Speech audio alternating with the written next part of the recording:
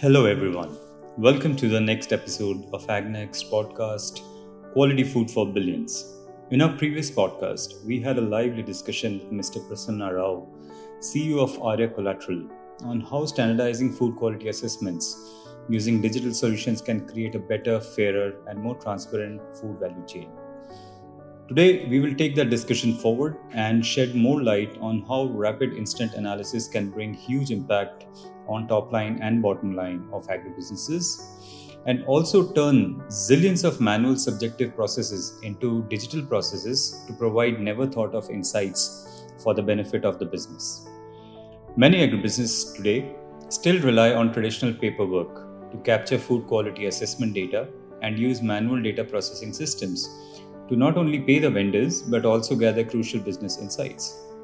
However, it is estimated that this conventional approach leads to human errors, sometimes up to 40%. This means that the data gathered by the team on ground ends up being unreliable and sometimes tampered. Ultimately, this costs businesses to lose in terms of time, money, and resources. The need of the hour is for an instant, automated, and transparent system that can be deployed on site at multiple touch points in the food value chain for the procurement of right quality. Such a digital solution should be able to provide easy access of food quality data to the stakeholders without any manual intervention. And to shed light on this issue, today we have invited Mr. Sandeep Kumar Singh, leader of the India's largest company handling feed, which is a very, very important, I would say, commodity or a very, very important food value chain for livestock.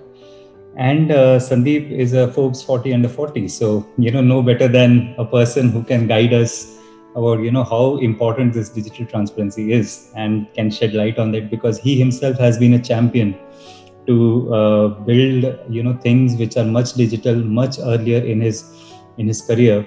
Even 3 years back, the entire procurement had gone digital with Sandeep leading that across Godrej. So welcome, Sandeep. It is such a pleasure. Thank you. And honor to be talking to you.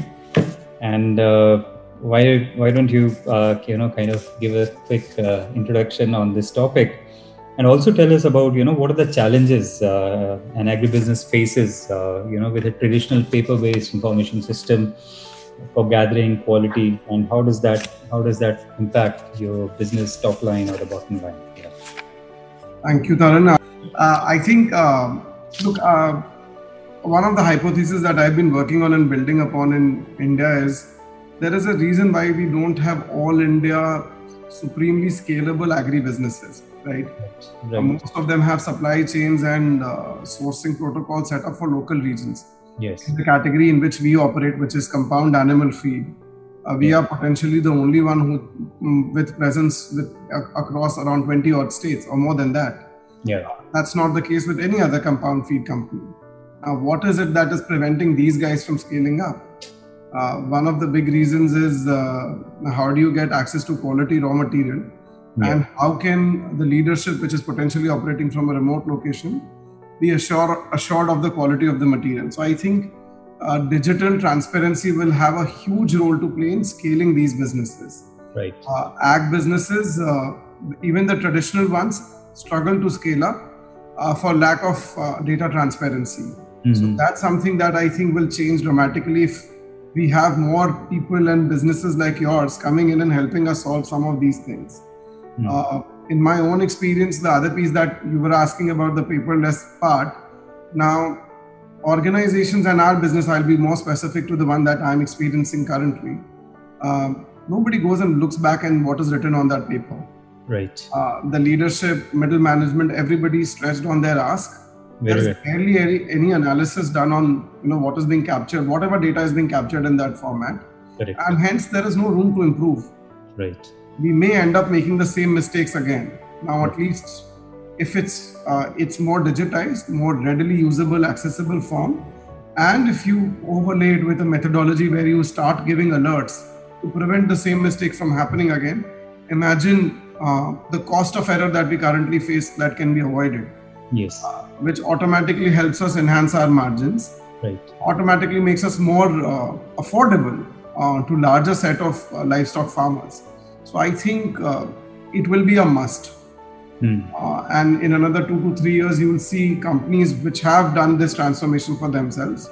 right. They taking a far stronger growth momentum over organizations which chose not to play the game. So I guess that's how this will play out. Right. So what you are suggesting is that, this entire digitization of procurement leads to, untampered data, first of all.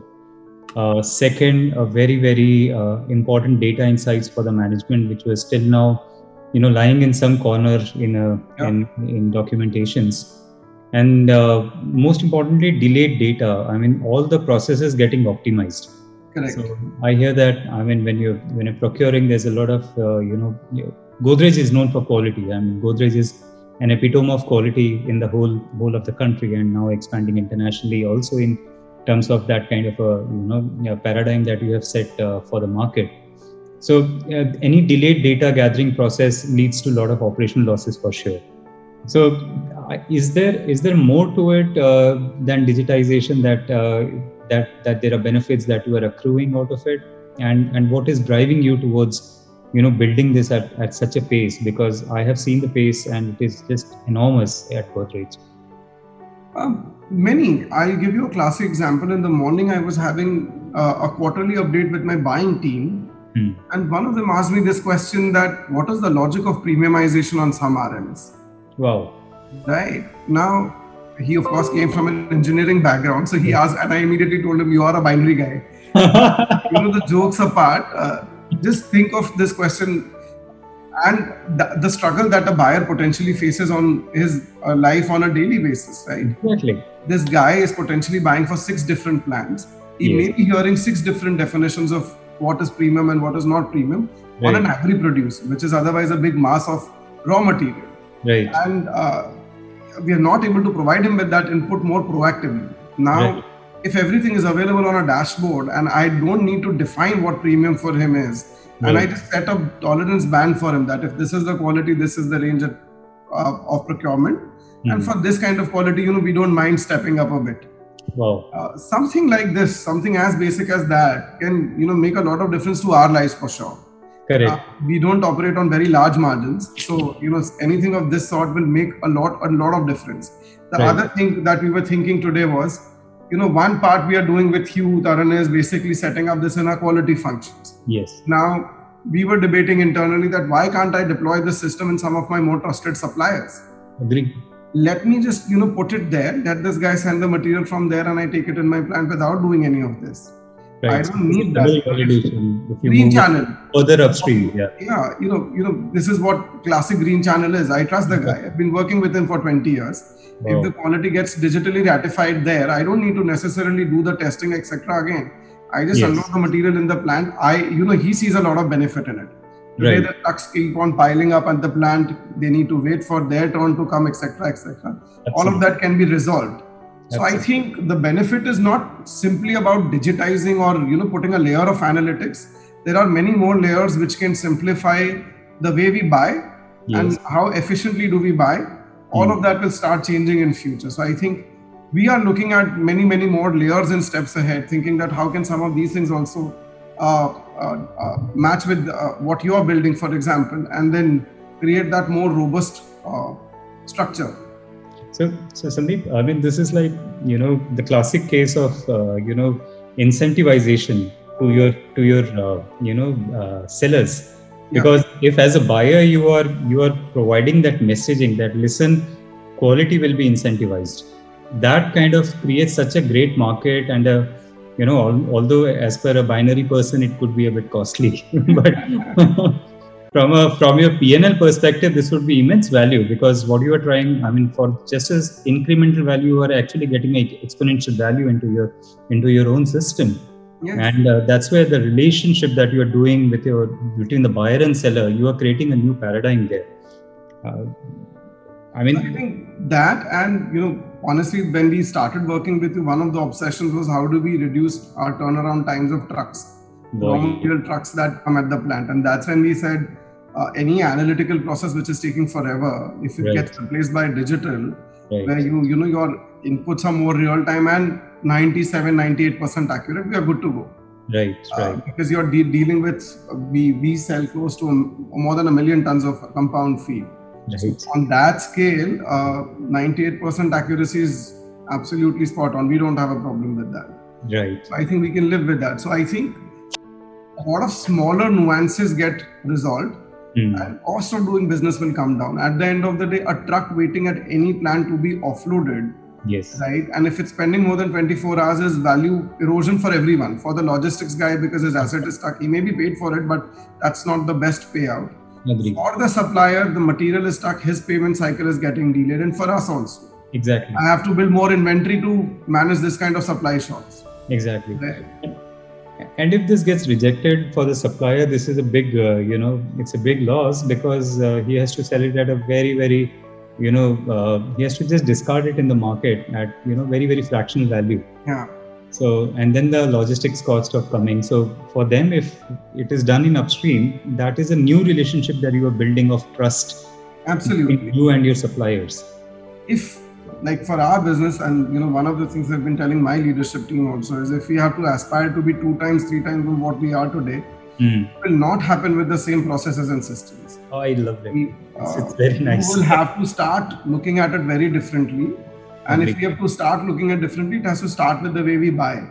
Right. And that's where we will potentially keep on working on further and further improvements. Right. No, that's fairly evident. The way you have not only imbibed and called these technologies into your system, but imbibed them so nicely, especially with the whole e-procurement, e-auction platform linked with the quality systems that you envisage as a larger picture. Yeah. It's just extremely commendable, because once you have the bids lined with quality, that kind of, accelerates your entire buying process to a different new level without any, manual interventions that were there, manual negotiations, contract, negotiations, contract compliances, all of that gets automated. Yep. And, to my team, I keep on saying this, that buying is at the end of the day a combination of art and science. Right. The more we remove the art and more scientific it becomes, right. The scalability, the probability of us scaling up improves. The more we make it art oriented, the more, I'll have to depend on those 5-6 very crucial buyers and their art of doing that negotiation. And in larger organizations, that's not the way we can scale up. So that's the way we look at this whole piece. You have just kind of, reminisced me of a very, very old 14 years back, Starbucks CEO talking about the same thing, that, the food markouts, which they reduced by 30%, which is huge, was by this only, that we have to take out the art and focus on the science as much as we can. I didn't know I'm in August company then, I guess. No, I'm pretty sure you will be not only reducing your cost by 30%, but also increasing your revenues, because the right quality definitely has a bigger premium. The market rewards you bigger than what you will reward your supplier, that's for sure. Yeah. So great. And is there anything that you would like to, share with us about your larger vision in this space? Because we really want to see out of India such a company, such transformative technology, which obviously we have not even seen outside in many of the companies. We are talking to CP and all that. Also, this kind of work that must have been done here is commendable. And anything that you would like to guide the industry on? One of the reasons, and again, it's a more of a pet theory that I have around this, is that standardization of quality is super critical, especially in agri-produce. I think the only way one can achieve that, and at a large scale, at the scale at which India produces, is through digital technology. And you guys are doing a phenomenal job of that. And the whole purpose of collaborating and working on this together is this gives us that advantage. Yeah. And it also creates more use cases for you at some level, where it starts making sense for both of us to keep on doing this. My ultimate ambition on this is, how do we ensure that even if you're 2 million ton, 3 million tons, sometime in future cattle feed company or total compound feed company, every single bag should have the same consistent quality. Because at the end of the day, the livestock farmer has paid me the same price for every bag. Right. So there is no reason for us to go back and give him or her the excuse that because of the nature of raw material that we are dealing with, we can't have standardized output. Right. That to me, some extent is 10 years back thinking. We need to move out of that. And the more consistent we become in our delivery of quality to the livestock farmer, the more predictability he or she sees in his farm output. Right. The relationship strengthens, and that's what we want to work on. So I guess that's where role for organizations like you also become quite critical. Yes, and we are here to learn from you actually. Because if I would say I was when you introduced to the team about the e-auction, it was like we were thinking that these are the kind of things that will be collected, which you have already thought 3 years back. So I must say you are much ahead of the game. Most of them are in pilot stages. I mean, the story still has to stitch together. Yeah, but it will. Once the quality is digitized, there's so much of value in the procurement that can be, brought in, and that's where that translates to a reward in the market. So really looking forward to that, and I think that's it from my side. To ask you questions on that basis for how you are building one of the largest, I would say, feed companies out of India and scaling it globally. And any ending note, Sandeep, I would be very, very thankful to you. I wish you guys more success. Your success will pave way for us on newer and more innovative things. I have 2-3 more ideas that I think can remarkably change the way we collaborate and work together. Sure. And of course, I have to come and see you with my mithai ka dabba. So that's pending at my end. I'll do that, and maybe when we meet, we'll discuss more on this. So all the best to you guys. I'm sure you guys will be very successful in what you're building out. Thank you. I'll wait for the mithai ka dabba. Yes. Okay. Sure. Thank you so much, Sandeep, and really wishing you all the best and much success for a very, very, I would say, great corporate initiative that you are taking and leading one of the largest companies out of India. So all the best, and cheers to Team Godrej. Thank you so much, Taran. Thank you. Thanks, Sandeep. Thanks a lot, and look forward.